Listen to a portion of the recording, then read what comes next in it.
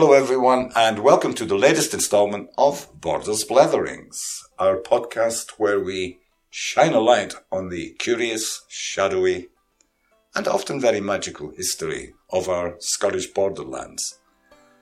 And of course, I'm joined as ever by Mary Craig. Well today, Mary? A bit soggy after walking through the rain, but other than that, I'm absolutely fine. How are you? Yeah.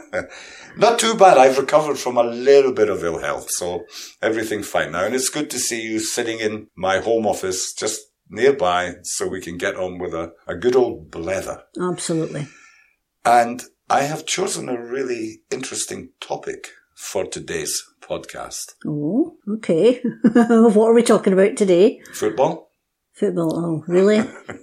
Oh. You and I never talk about football. No. Although I try to get it in now and again. The reason I wanted to start with football is, I'm a Hibby. Mm-hmm. Born in Leith. Yeah. A lifelong Hibby fan. Mm-hmm. And I believe that the song Sunshine on Leith by the Proclaimers is one of the greatest ever football songs. Okay. I think it's up there with You'll Never Walk Alone, to be honest. Now, I am partial, I admit that. But it is a joy to hear it and to sing along with it on the very rare occasions when Hibs win anything of import. Okay, right. But it's not that song I wish to talk about. I'd like to start with another Proclaimers song, which is Letter from America. Ah. Now, many, many years ago, when I first heard that, and lending half an ear to the lyrics, I assumed that was a song about the Highland clearances. Ah, okay. Then on second and third listening, what happened to me was I heard the chant at the end of this song. Mm-hmm. Now, the Reed brothers are not here to help us with this. Okay. But at the end, you'll be familiar with it. Bathgate, no more. Mm-hmm. Linwood, no more. Mm-hmm. Methil, no more. Yep. Irvine, no more. Mm-hmm. Now, these are places in the Central Lowlands. Mm-hmm. And I had to think to myself, so is this the Proclaimers trying to do a more modern parallel with the Highland clearances, talking about the, I would say destruction, but the falling apart of Scottish industry, particularly in the Central Lowlands. Post-industrial, Mm-hmm. And that now leads me to a question for you. Although the Highland clearances are well known, well documented, and in academic circles well talked about, were there Lowland clearances around the time of the agricultural revolution? So here I'm kind of at late 18th, early 19th century. Because while the Highland clearances, I would argue, are particularly well known, I've never read much about the Lowland clearances. So A, were there? And B, were they as damaging and impactful as the Highland clearances? The answer is yes to both. Wow. You're quite right about the Highland clearances. If you just talk about the clearances in Scotland, everybody expects the word Highland to be in front of that. Yes. There were massive Lowland clearances that started before the Highland clearances and lasted for a lot longer and were equally, if not more, destructive to people's lives, livelihoods, the social order, right the way across the Lowlands, and the borders gets really badly hit by them. So really you're going to tell me more people were affected by the Lowland clearances than probably were more, affected by the Highland clearances? Probably, yes.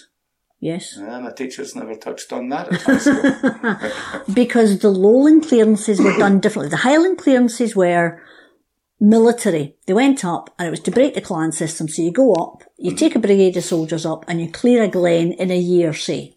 You get 1,000 people off the land so you can shove sheep on it.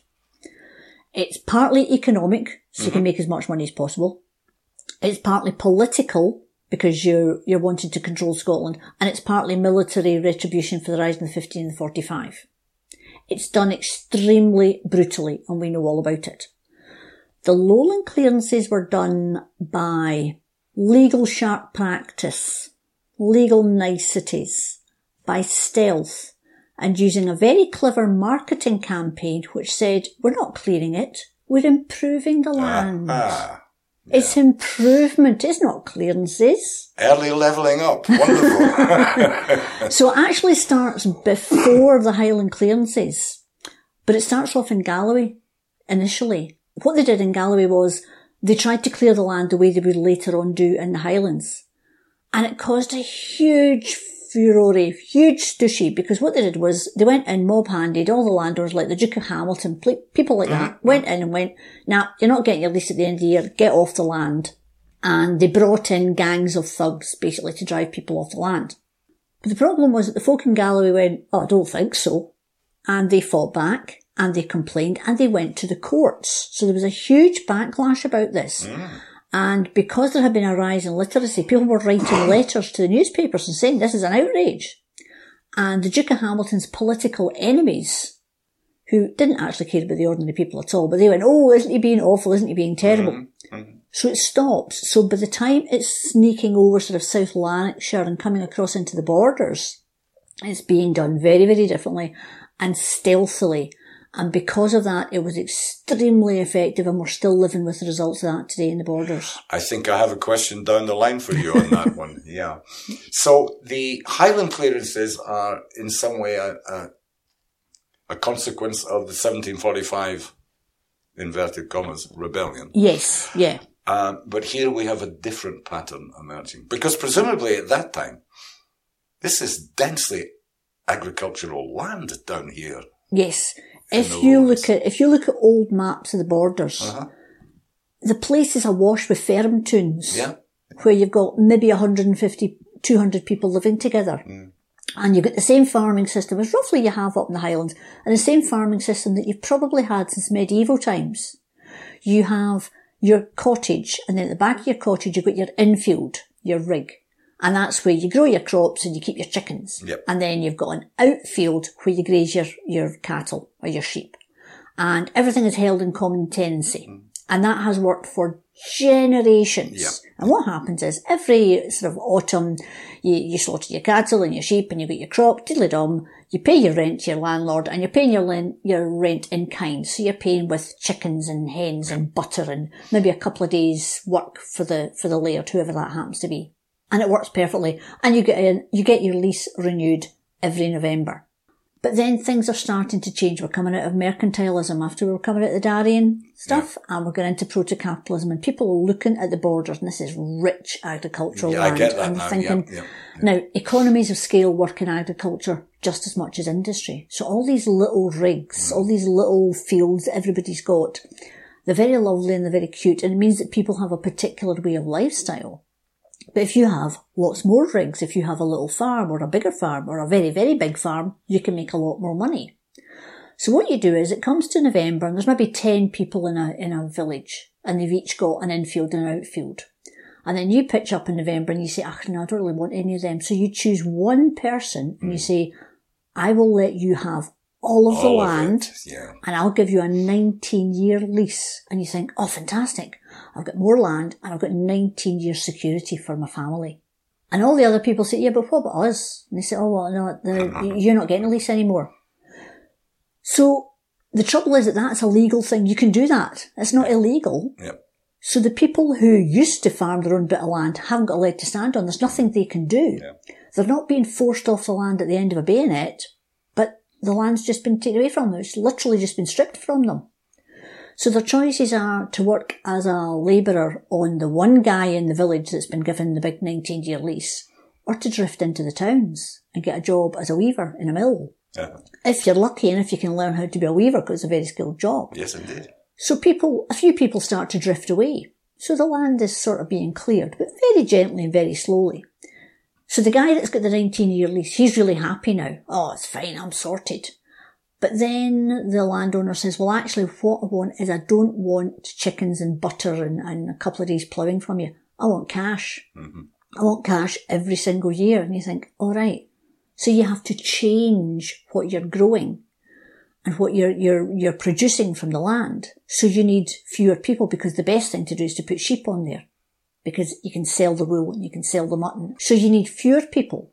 So the guys that were working for you as farm labourers, you don't need as many of them. So they drift away as well. Economically, they're just drifting away. And it's just been done ever so gently and ever so gently. But then these are people who don't have their infield anymore. They're still living in their cottage. So the landlord says, oh, by the way, you have to pay rent for your cottage. And you say, oh, that's right, I don't have any chickens anymore. And I don't have any, what am I going to do? And they say, well, look, we want money. We want actual money rent for your cottage. And you say, well, I haven't got any. And they say, well, you better get some. So you drift away to the town because that's the only place you can get any money. Or maybe you send your daughter to the mill to work in the mill to bring in the money. But that means she's going to marry somebody in the town and not a farm boy. So you're slowly drifting people away from the land. Yeah, big social impact. But then the other thing you do, and of course this is something we've spoken about in the Borders so much about the lack of deference, or the over-deference rather, is the fact that what you do is, initially, and my favourite bogeyman, the Church of Scotland's involved, you've got these 10 families that have got the in-rigs. You're going to offer one of them a 19-year lease. So who are you going to offer it to? Are you going to offer it to the mouthy guy that's complaining about something? And you're not wanting him. So what you do is you go to the minister and you say, who is the most passive person in the community? Who's the most docile? Who's the guy that gets along with everybody? And the minister says, oh, you want Doug?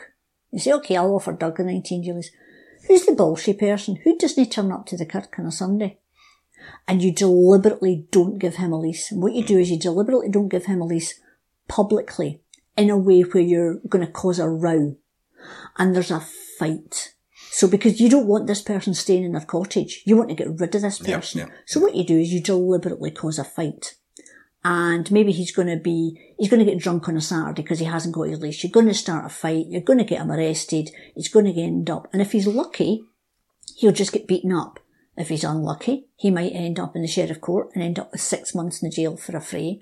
Or if he's really, really unlucky, he gets a one-way ticket to Australia. Bye-bye, you're transported and the wife and the kids get chucked out. And that's what you do. So you're removing people that are going to fight you. Yeah. By picking them off one by one by one. And the church is playing and a the church key helps. role in this. Yeah, because they know who's the bullshit person. They don't want them in the kirk anyway. And the more you do this, the more people start to drift. But the guy that's got the 19-year lease, he thinks he's made it. Well, not really, because the laird is now saying, like, I need you to lime the fields. Well, you've got to buy that in. I need you to grow certain crops, or I need you to raise sheep. And at the end of the 19 years, there's a bit of a problem, because if you've improved the land, then you'll get another 19-year lease. But if you've improved the land too much, the annual rent's going to be so high you can't get it. So you're in a sticky wicket there. There's a price to pay. Exactly. So maybe after 4 or 5 years of your 19-year lease, the harvest fails. You know, the weather does that sort of thing. And you can't pay that year's rent.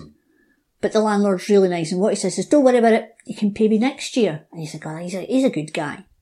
So you go on to the next year, and you say to the landlord, well, there's this year's rent, and I owe you last year's rent. I've got that last year's rent. And he says, well, where's my interest? Because I let it lie for a year, so I want the interest. And you go, oh, I haven't got that. It's okay, let it lie for another year. And so there's a nice little debt building up there.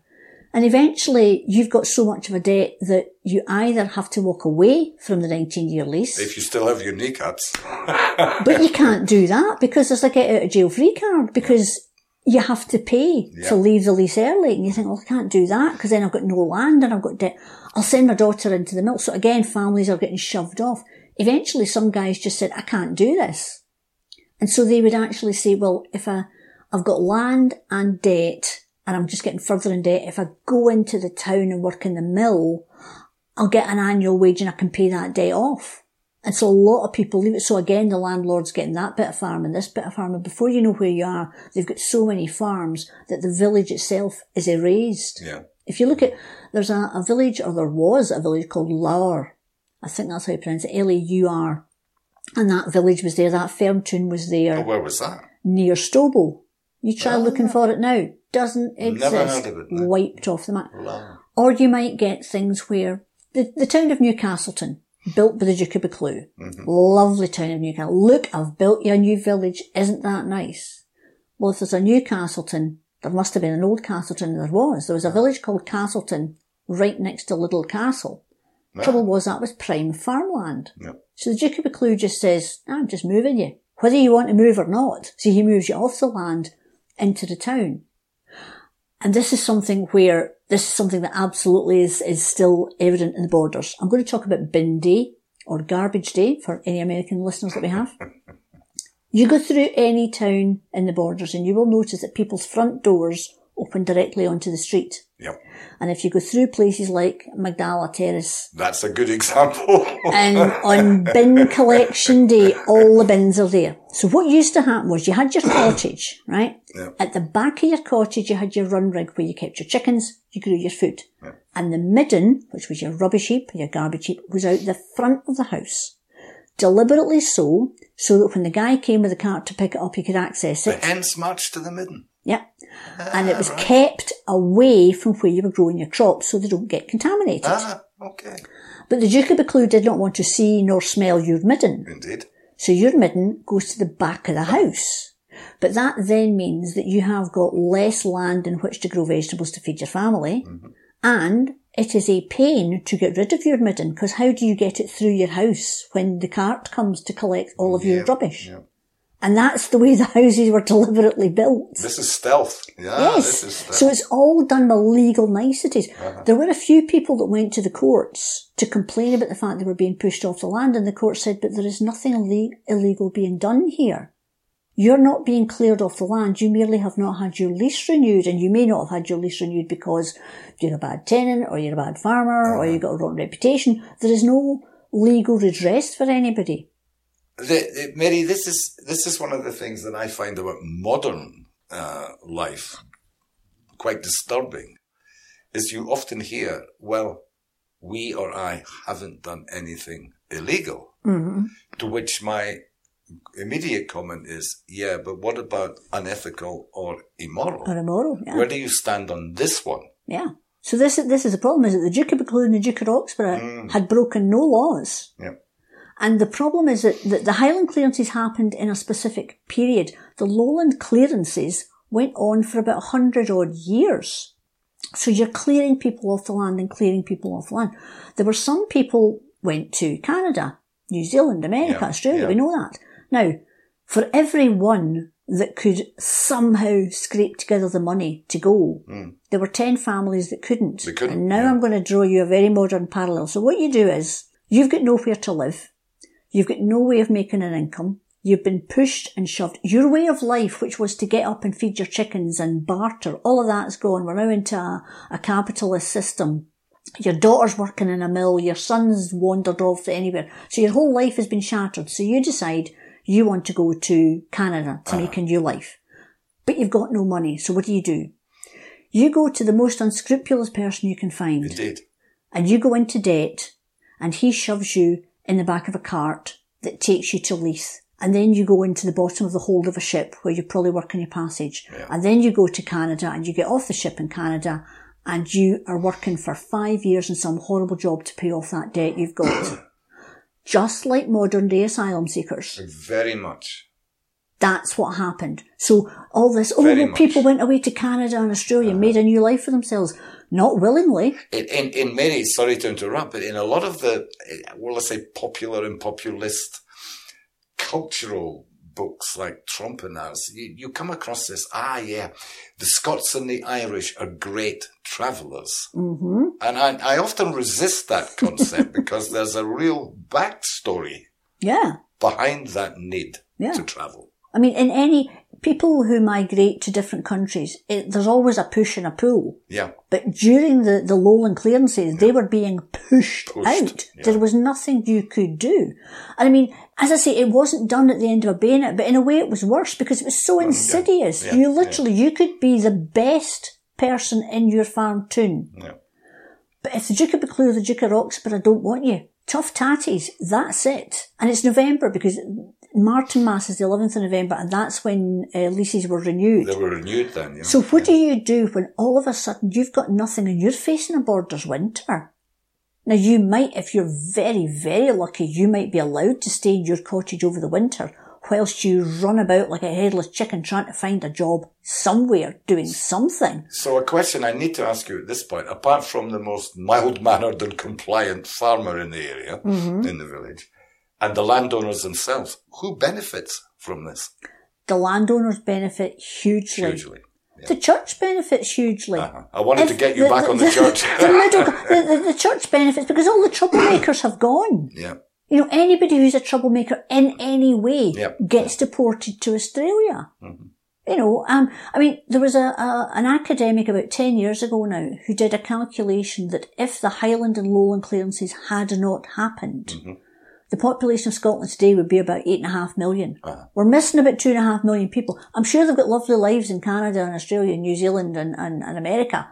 But they didn't go there some of them did, obviously some of them did, but many of them didn't. Not because we're great travellers. No, because they were forced out. Yeah. There were people who were forced up to Edinburgh and forced down to Newcastle. And this drip happens all the time. And then what you do is you've got the Duke of Buccleuch and the Duke of Roxburgh later on in the 18th century are passing laws that benefit them by enclosing the land. So even the farmers that have got the 19-year lease. So previously, you had things like, as I say, you had common pasturage. You were also allowed to do gleaning in fields. And you're allowed to, anything that had fallen from a tree, you were allowed to use as fuel. Mm-hmm. That then becomes illegal. And you literally have court records of women in their 70s being arrested for theft because they've collected wood that's fallen in their pinnies, that was naturally what you were allowed to do. Women would go into forests and whatever you could put in your pinny and walk away with, you were allowed to have. Ownership, yeah. Right? And that was absolutely fine and everybody knew that. That then becomes a criminal offence. And then of course the minute you've got a criminal record, you can be put out your cottage. You can't get a lease on anything. You can't get work in the mills. You're destitute. And people are now starting to die of starvation because you're collecting wood for the winter. You're found, you're arrested, you're convicted, you're chucked out your cottage, and you still don't have any fuel for the winter, and you will die of starvation. Proportionately, more people were forced off the land in the Lowland clearances than in the Highland clearances. Brilliant. Well, not brilliant at all, but thank you for that explanation. Yeah. This reminds me of a time many, many years ago when I not fell out, but I was in this long debate with my adoptive father because he bought shares in a couple of companies and he bought his council house. Mm. And I said to him, you know, Mrs. Thatcher's doing this because there's a price to pay. She wants you to vote for her. Mm-hmm. She's trying to turn you into a proto-capitalist. Yeah. And we had many, many long discussions about this. Yeah. I had thought that did many of the people from these more rural areas, did they move to Glasgow and to Edinburgh? From the borders, they tended to move, obviously into the borders towns, but then you would go up to Edinburgh, possibly down to Berwick-on-Tweed, possibly down to Newcastle. This is the basis of my question. You know, but going across to the west, then you've got folk drifting up to Glasgow and the bigger towns there. And here comes Cassie. Oh. Cassie, come on. She's migrating to the Good couch. Right. We haven't heard you on this podcast today. Many months ago when we talked about how Scottish is the Scottish Borders region. Yeah. I had made that point that often my impression is that the Borders, it's a kind of small country between England and Scotland. Between the two, yeah. Did many of these people who were displaced move to the north of England? Some did. And can that give us a hook into why there is this much stronger identification near the border? Yes, I mean, it goes back to obviously you had the border reivers, which were, you know, both Scottish and English, if you like, roaming across that border that was meaningless. I mean, this is the thing with the border is it's blurred for some reason, you know, during the Cromwellian Protectorate or the Wars of Independence or the Reiving, but debatable lands that have been debated. But a lot of folk moved south. And of course, what you often get is for mothers and fathers who could just about manage, you get the situation where sons will move away and daughters moved into the mill towns and worked in the mills. Uh-huh. Sons would drift away. And of course, once the sons have drifted away, they're finding a lassie to marry in Durham or Newcastle. They're not coming back. Mm.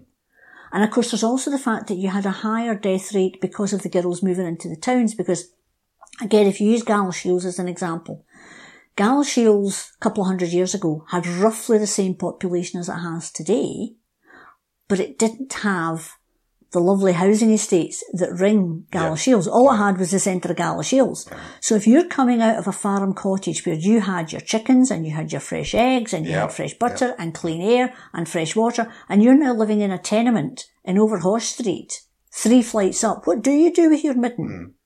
So the death rate goes through the roof. The childhood death rate amongst urban populations as opposed to rural populations, we know what those are like.